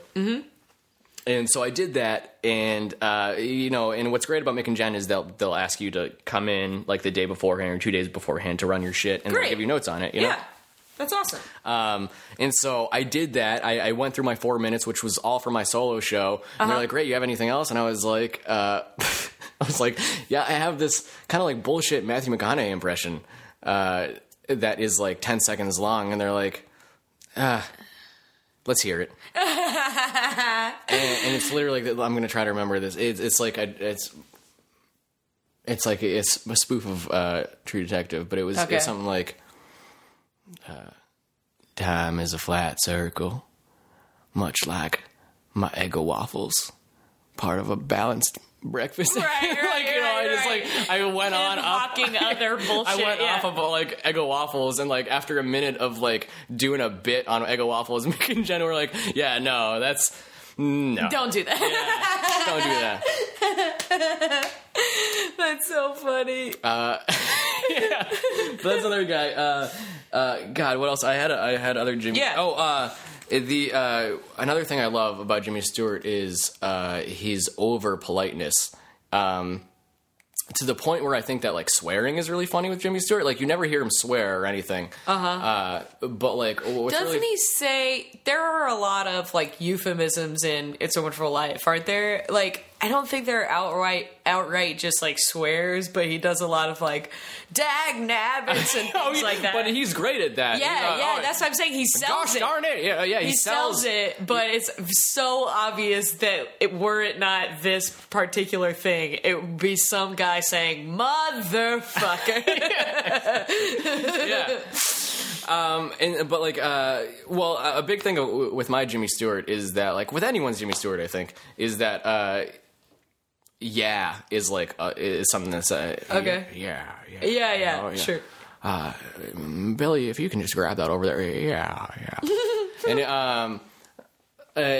also, I think that Jimmy Stewart would be a phenomenal improviser, if only because he could fucking buy himself time in between lines perfectly.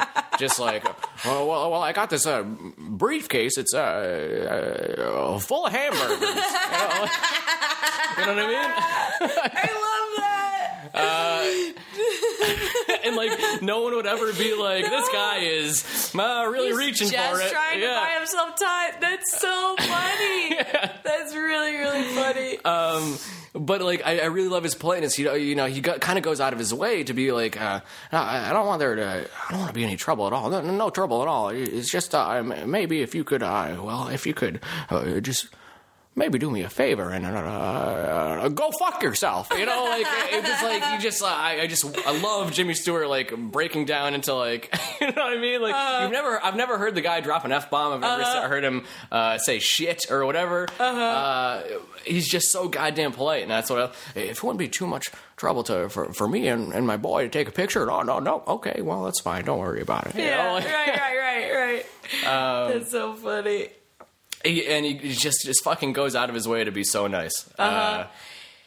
So you've, I think, I can't remember if I mentioned this before, not when we were talking about Tom Hanks, but I feel like, but I know that when Katie did the show, she talked about like watching Tom Hanks's like actual appearances like as himself and not just as, you know, not just his acting performances. Do you feel like there's and that lending towards her becoming more of a fan of his, of just feeling like he was as nice a guy in person as he like would often portray as the everyman? Do you feel like there are things like that for you where you've like seen him as himself? Yeah, I mean, like I have a problem where I tend to take things for face value anyway. So I'll preface it with that. But yes, I mean, like I've never, and like I've scoured stories. I can't say that I've ever read like an autobiography or a biography of Jimmy Stewart. It's kind of just been like I've been watching this film. Has he written an autobiography? I don't know. I wouldn't. Or did he? Probably not. I guess I should say. I would say not. Did he write an autobiography? Has he written would imply that he would still be able to. Right. He cannot. You know what? I could be wrong on this, knock on wood, but I don't think he has. I don't think he did either. I think I would have heard about it. I'm sure there's been several biographies written about I the would guy. think so. But there's never anything...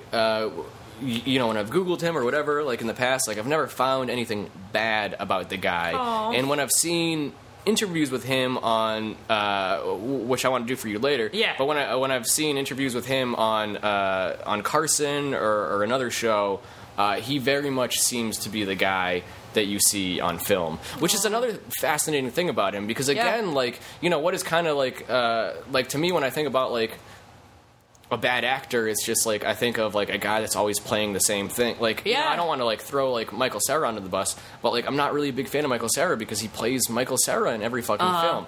But like what's contradictory about that statement is that I love Jimmy Stewart, and Jimmy Stewart fucking plays the same guy in every role.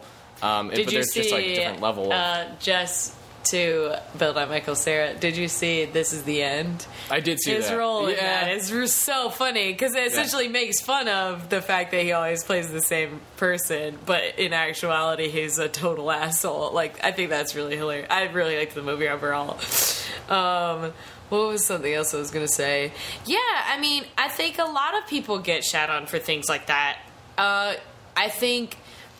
Mark Wahlberg is an actor that I think gets that a lot. Yeah. That like, when he's playing himself, he can tend to be like he's the bro. Good actor. Yeah, like people love him in Departed. People love him in The Fighter. Like, and a lot of that is attributed to that just being like the person that he is. This is interesting because I've had this conversation with some people recently.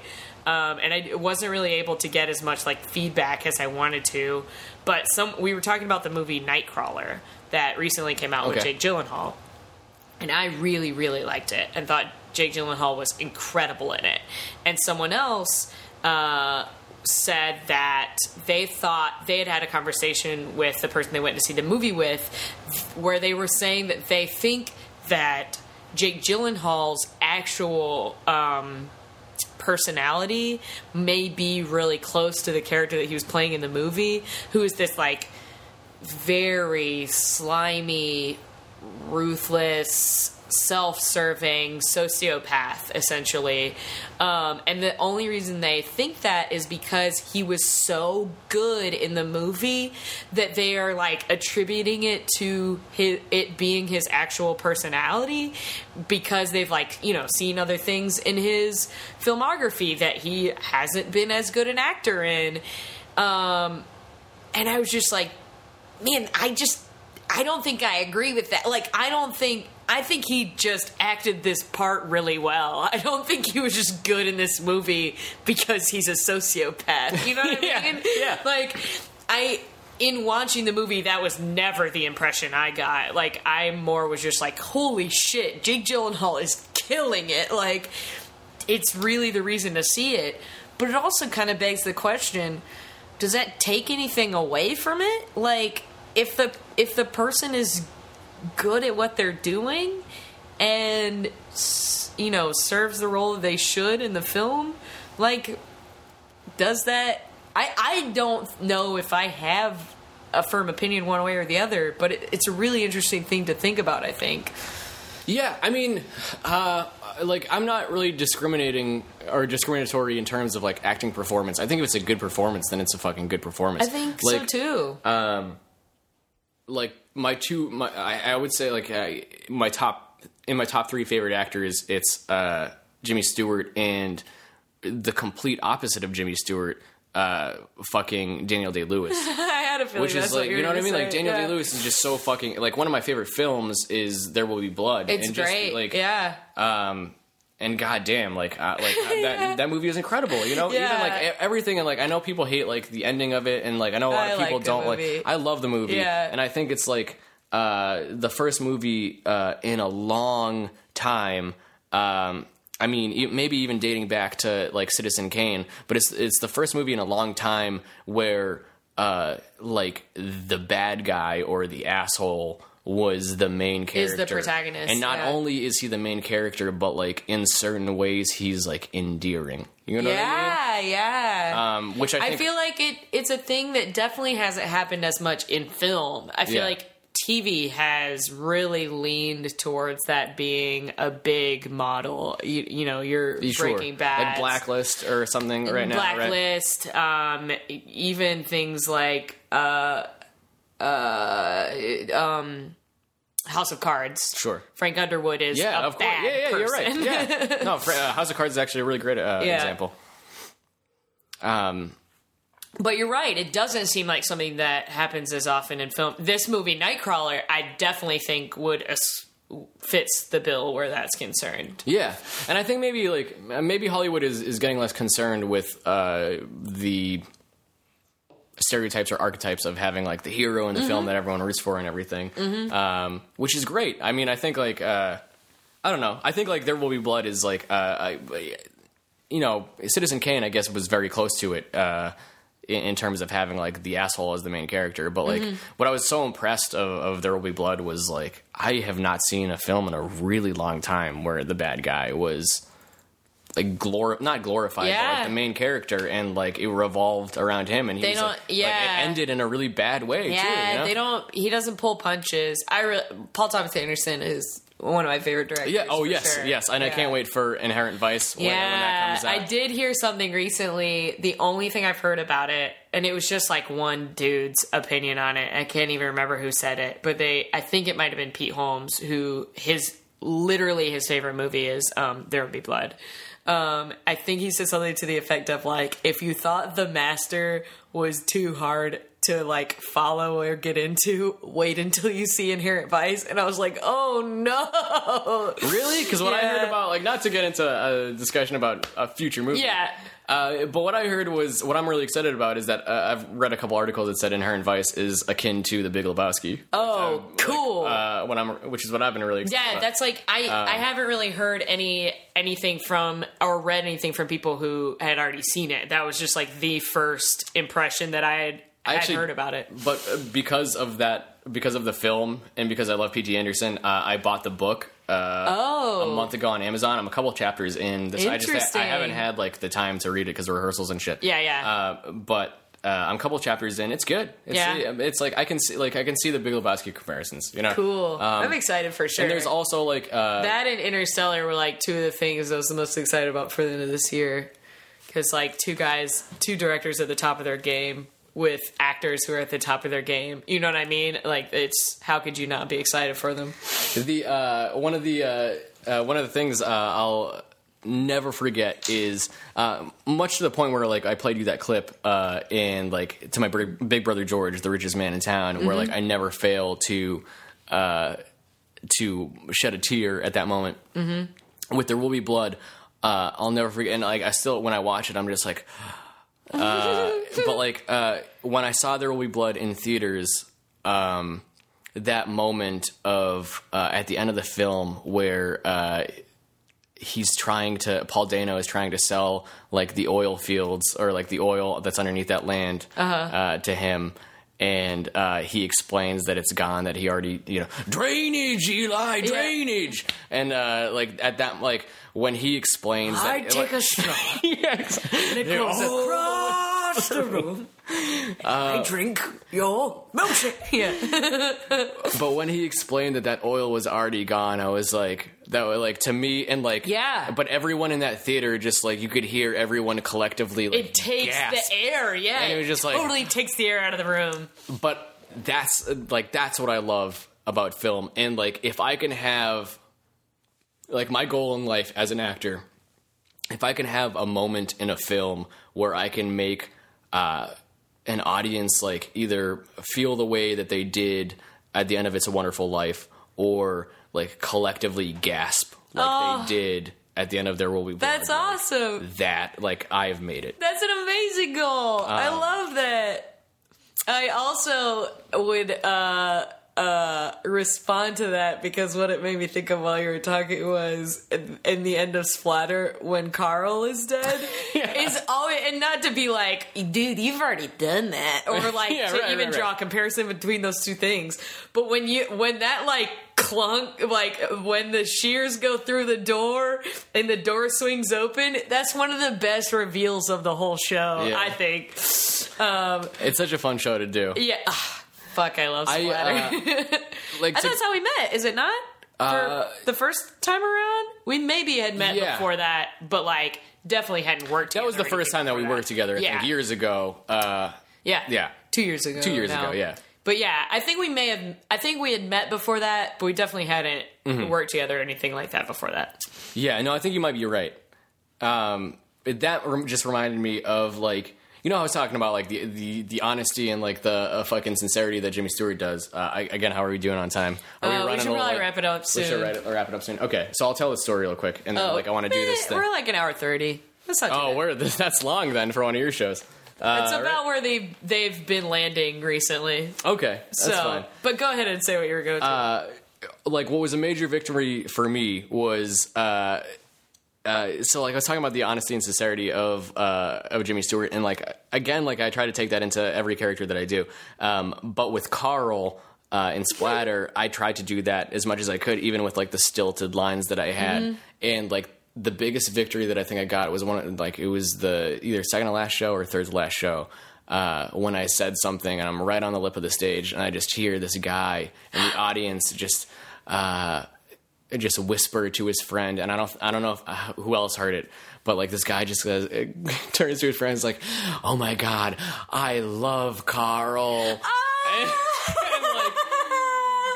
that's so sweet. Yeah, and like, that's so sweet. And then at that, like, I started laughing because of just like the ridiculousness of it, not? you know. Yeah. But anyway. Oh my God, I love Carl. He just turns to his friend. I love Carl. And I was like, that's like a major victory. That was probably the best moment in the show for me. That's awesome. One of the only moments I can think of to compare to that, where like you overhear the audience say something. My very first show at Furman, where I went to school, I played a couple of small roles, but I was just so excited that I got cast. And one of the small roles, it was a series of David Ives plays, like 10-minute David Ives plays. And one of the small roles was me and this other guy played German tourists, and all of our lines were in German. We only had like 3 or 4, but we had to, learn these lines in German. And the costume designer, while I was at Furman, became like a really good friend of mine. She was a professor, but like we became very close. She was one of the professors that went on study abroad with me, etc. And she was an amazing costume designer. And the lights came up on us, and before we had said anything, and I didn't hear it, somebody else in the show told me that this had been said. Before we had said anything, someone leaned over to someone else, to the person that came within the audience, and said, "They're Germans." We were just wearing like touristy, like kind of ridiculous costumes, and I to this day like don't know exactly what tipped them off, but when my friend Chris told me that exchange had happened, it was such a like delightful yeah, of course. They're Germans. Exactly, and like it go. I don't know. It goes back to what I said. I think like 5 minutes ago, where it's just like if you can elicit like any sort of reaction like that from an audience, then you have done your job. I think. I love you know it. What I mean? I totally agree with you. Even like real quick, even there's like small things that I find really awesome about what we do. And like we did, you and I are doing this Christmas pageant show. Yeah. And it wasn't this week. It was the first preview that we had, where I just like, Charlie, just told me, he's like, yeah, you gotta be an elf, blah, blah, blah. You gotta, hee, ha, ho, or whatever, and forget being a dentist. And then I said something like, I know the line. I say, no, he's right. I just can't. I guess I'll never fit in. Oh. And I walk off stage, and as I'm walking off stage, I just hear like two women just go like, oh. And I was like, but like that's the moment like when you're like, yes, I fucking did it. That's totally what you're going for. Yeah, I totally appreciate and relate to that. Do you want to? Is it poem time? It's poem time. I gotta say, so like we're wrapping the show up. I told Mary Beth that I wanted to kill my JImmy Stewart impression by ending it on this poem. JImmy Stewart read this poem that he wrote about his dog in 1981 on the Johnny Carson show. You can find the clip on YouTube. I found it several years ago, and it brought a tear to my eye. So I'm going to preface this by saying it's not a particularly funny poem. It is. Ed McMahon actually. I googled it. Ed McMahon said about this poem that it's not a well-written poem, but it's about the delivery of the poem and who said it. Aww. So again, I think it comes down to what I've been saying all night in that it's all in JImmy Stewart's sincerity and honesty in the way that he says it. And like I'm going to try not to break in this because again, I haven't done this I've been doing it sparingly tonight. The impression, but I haven't done it for an extended a period of time for a while. So I might laugh, and you might laugh too. But I'll that's okay. I want it to exist and in its entirety. And you don't know anything about this poem. No, I don't. So I'm back with Mantas. I'm fixing my mistake. Mantas Dumcius, I should say. I'm going to make sure I get his last name pronounced right this time around, too. Round two. We made such a big deal out of it that... that I just... But I don't care. Fuck it. Call me what you want to call me. Okay. And, I'll just stop trying to pronounce your whole name. And it's just like we said earlier, Mantas. Prince. Like, just call me Mantas. Yeah, Mantas. Right? That's it. I don't know your last name as far as anyone's concerned. And he's actually going to read the poem now. And we did it. We did it earlier. Got cut off. Mm-hmm. Yeah, we finished the actual podcast. I feel like it'll have less of an impact on you now because you know what the poem I do know the poem. Yeah, the last thing that got recorded was, you don't know anything about this poem. And I was like, no, I don't. And now I know the whole thing, so I'll act surprised. No, don't worry about it. I will say that, again, I might break during this. I don't know. Especially since I haven't, at least like in previously, I had been kind of doing the impression all night, so I kind of like warmed up to it. We've been talking about it, and now I'm just making him do it cold. Yeah, this is JImmy Stewart cold turkey, so we'll see how it goes. Yeah. Yep, whenever you're ready. So JImmy Stewart wrote this poem called "A Dog Named Bo." I'm going to read it for you. All right. He never came to me when I would call, unless I had a tennis ball. Or he felt like it, but mostly he didn't come at all. When he was young, he never learned to heel or sit or stay. He did things his way. Discipline was not his bag, but when you were with him, things sure didn't drag. He'd dig up a rose bush just to spite me, and when I'd grab him, he'd turn around and bite me. He bit lots of folks from day to day. The delivery boy was his favorite prey. The gas man wouldn't read our meter. He said we owned a real man-eater. He set the house on fire, but the story's long to tell. Suffice to say that he survived and the house survived as well. On evening walks, and Gloria took him, he was always first out the door. The old one and I brought up the rear because our bones were sore. He would charge up the street with Mom hanging on, and what a beautiful pair they were. And if it was still light and the tourists were out, they created a bit of a stir. But every once in a while, he would stop in his tracks and with a frown on his face, look around. it was just to make sure that the old one was there and would follow him where he was bound.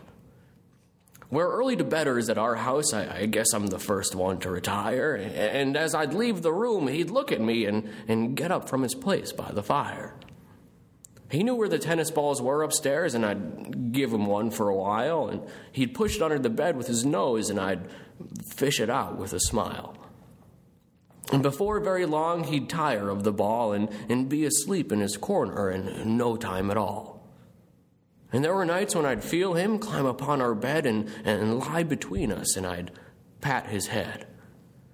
And there were nights when I'd feel his stare, and I'd wake up and he'd be sitting there, and I'd reach out my hand and stroke his hair. And sometimes I'd feel him sigh, and I think I know the reason why. He'd wake up at night and he'd have this fear of the dark, of life, of lots of things, and he'd be glad to have me near. And now he's dead. And there are nights when I think I feel him climb upon our bed and lie between us. And I pat his head. And there are nights when I think I feel that stare and I reach out my hand to stroke his hair. But he's not there. Oh, how I wish that wasn't so. I'll always love a dog named Bo. Oh, yay. That's it. R.I.P. Jimmy Stewart impression. R.I.P. Done. Done. That's it. And we said done last time, and it came back one more time. It came back one more time. That might come back again. Who knows? Who knows, man? But yeah, that's. I mean, I think like lovely. that. I think that poem like kind of sums up Jimmy Stewart in a way. It's just, I think like, so wholesome too. And I think I said this the first time around, and I'll tell a little story of my own to say that it hit me a little bit harder this time too. I just love when he talks about if Bo wakes up and he's afraid, he just like comforted him, and he was just it seems like he's afraid of the whole world basically, and I love that so much. And like you said, I think that really like sums him up a lot in one little phrase. When I was home, my parents, or I wasn't home, I should say. I was in Atlanta, which is where we celebrate holidays. Sure. But my parents always drive there, and they bring my dog. We've had this dog since I was in 8th grade, so he's 13. Or he will be 13. It's an old dog. It's an old dog, especially for a golden retriever. Gotcha, yeah. So he's getting old. He's got, his snout's really white now. He's very arthritic in most of his legs, and it just kills me, man. Because it's like one of the first dogs that we've had that, I can remember his entire life, And granted, I haven't like lived at home with him for a lot of that, but he's such a good dog. His name's Nutmeg, and my dad. That's great. I named him. That's a great dog I named him, yeah. And his mom's name was Cinnamon. Oh, and very nice. I love soccer, and a nutmeg is when you dribble the ball between a defender's legs. Oh, okay. So, like, when I landed on it, I was like, this is the best name! I was so happy. Yeah. As a 13-year-old, I was just like, yes! I have my own dog!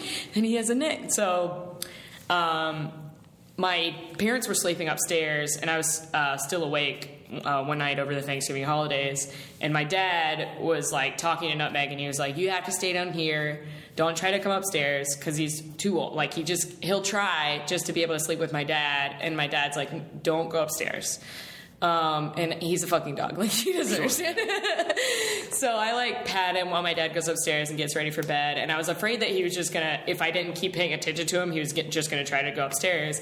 So I just, like, picked him up and, like, pulled him into my lap in this huge recliner and, like, leaned the recliner back. And I kind of just let him lie on me for a really long time. And he was so heavy that it was, like, mostly uncomfortable. But I was just, like, at this point, every time I see him, I'm just like, I don't know if this is going to be the last time I see him. And I don't want him to feel any more discomfort than he needs to. So I'm just going to, like, try to, pay attention to him and keep him company so that he doesn't try to... And he stayed downstairs the whole night, and I let him lie there for a while. And I was, like, watching late night television and stuff like that. And it was just really, like... And I was, like... I kind of made peace with it. I was just like, man, I love this dog so much. And if these are, like, the last kind of experiences that I get to have with him, then, like...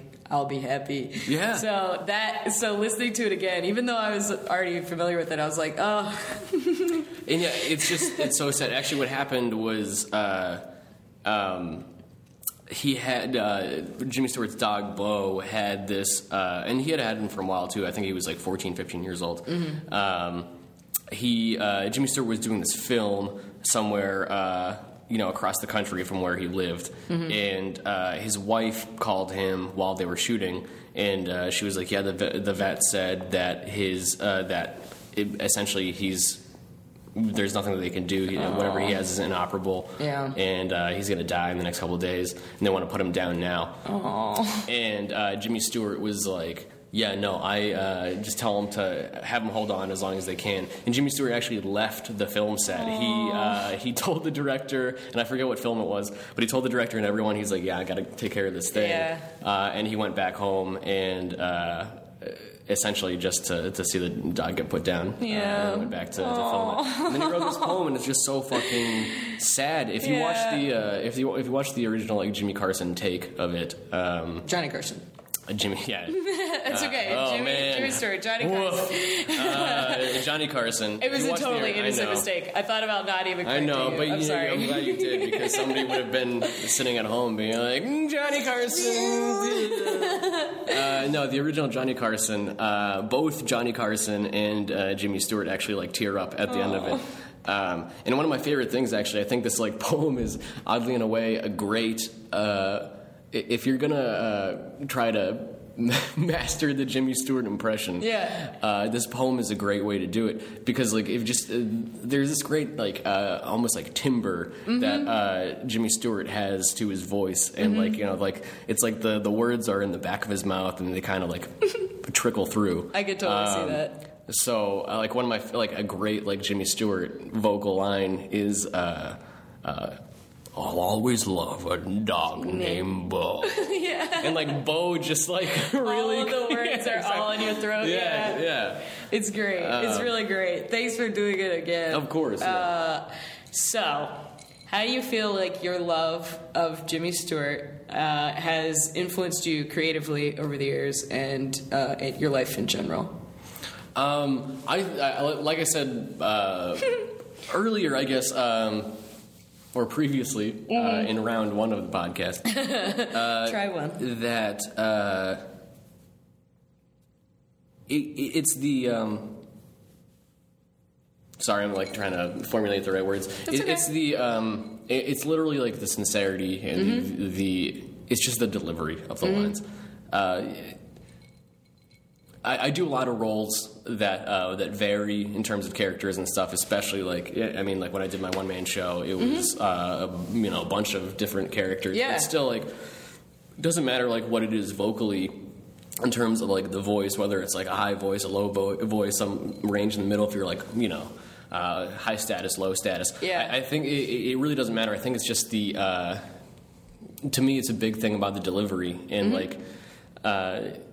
And Jimmy Stewart is just so believable in all of his roles because of just how, just because of the way he delivers lines, and so that's what I try to do. I think as much as I can in everything that I do, acting wise, is the lines that I have, just to try to deliver them as believable and honest as you can, and usually that works out. Yeah, I can't remember if we talked about this in the what actually got recorded or not. So I definitely want to make sure that it gets said. But I remember you talking about like, especially in improv, some of the like instead of just jumping straight to like the most ridiculous, absurd things, just for a laugh, just trying to like find something earnest. And definitely, even if you can be saying the most ridiculous thing, it's all about the earnesty behind it. Yeah, definitely. I mean, like, we live in a community where I think everyone is doing, like, bits constantly. Yeah. You know what I mean? Like, it can be exhausting, too, where you're just, like, hanging out with people. It's just like, oh, Jesus, fucking... John is doing a bit again, and fucking, I'm just trying to hang out here. You know what I mean? And so, not that I'm saying, I love doing that too. Fuck bits. Yeah, right. But like, no, there's a time, and I feel like I can't even say there's a time and a place for it because I really feel like it varies from like how I'm feeling at the time. Yeah, you know what I mean? Sometimes I'm just ready for like a punchy, bitty conversation, and sometimes I'm just like.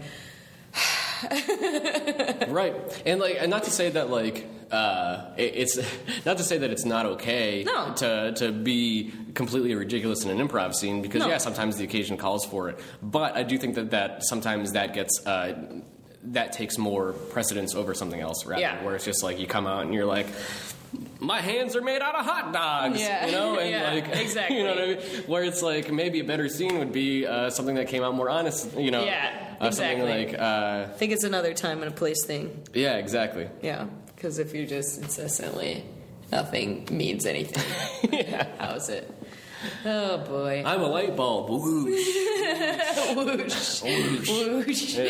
Well, thank you so much for doing this again. Yes, round 2 was very fun as well. And thank you for having me. I had so much fun the first time, and it's great. I love what you do. I think you should keep it up. Thanks, man. I'm gonna try. As long as I really love doing it. You'll run out of improvisers at some point. We'll see, man.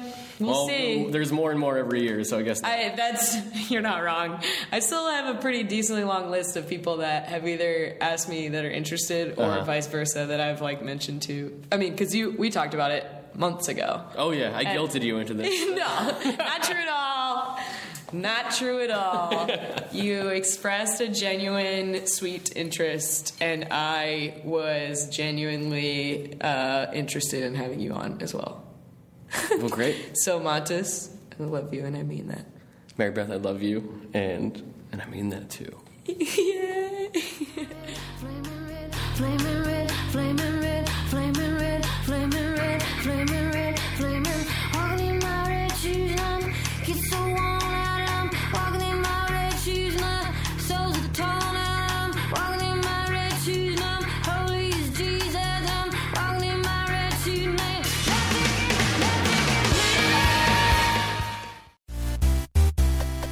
This has been a Nerdalogs production. For more on the Nerdalogs and our shows, please go to www.nerdalogs.com.